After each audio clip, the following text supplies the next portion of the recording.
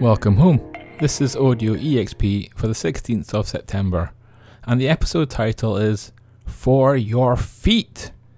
Coyote and Crow is in the spotlight this month, as voted for by patrons. Good news, Connor Alexander of Coyote and Crow is a total sport, and we're nearly at the end of the Q&A. I expect to get this live before the end of next week. I just want to pester the RPG designer with, a few more questions first. I have a question for you though. Where do you follow Geek Native? Did you stumble randomly onto this podcast? Apple? Spotify? Or somewhere else? Or do you read the blog?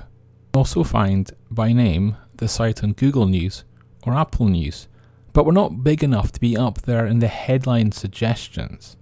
The blog is also on Mastodon, Twitter, sometimes called X, Pinterest, Facebook, Threads, and Instagram. There's a Discord and Telegram. The latter is broadcast only, and the second in a hilariously long soft launch.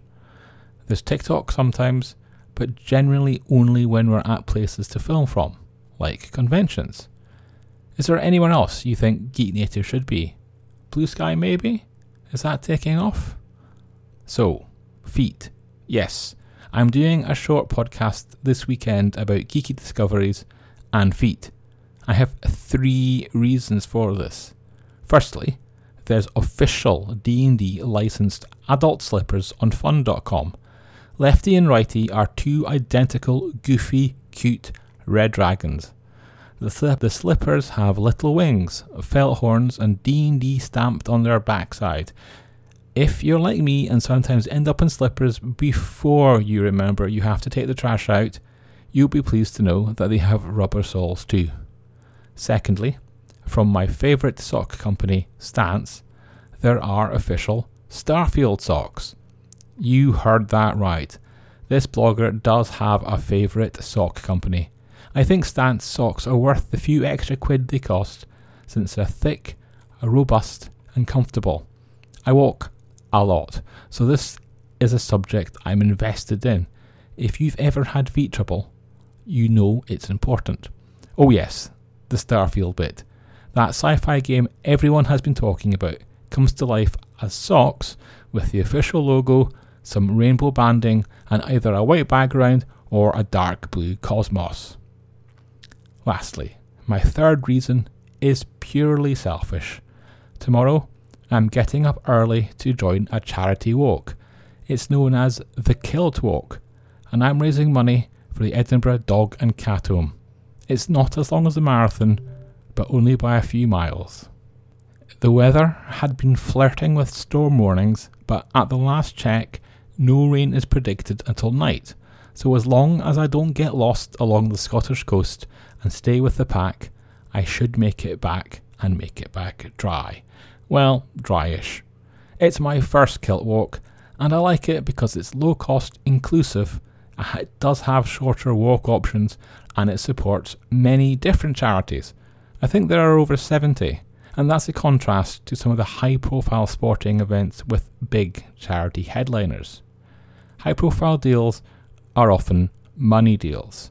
Now, if your mind is sliding back to those official D&D slippers and the required deals to secure that merchandise, then I'm there with you.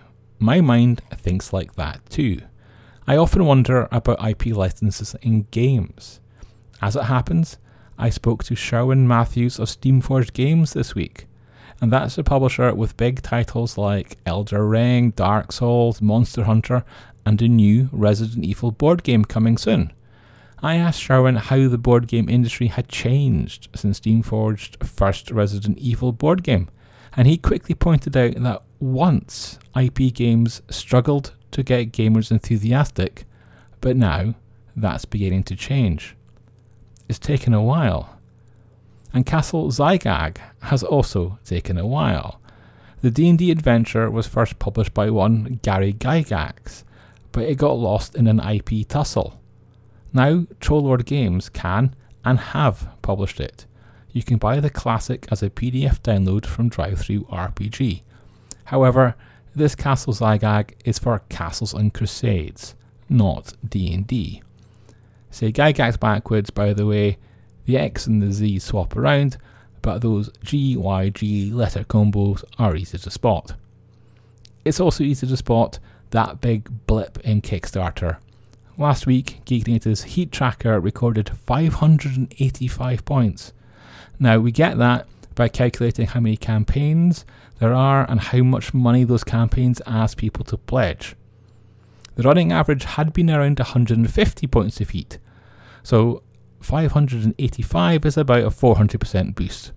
This week, despite some big target campaigns, we dropped back to a much more sensible 187.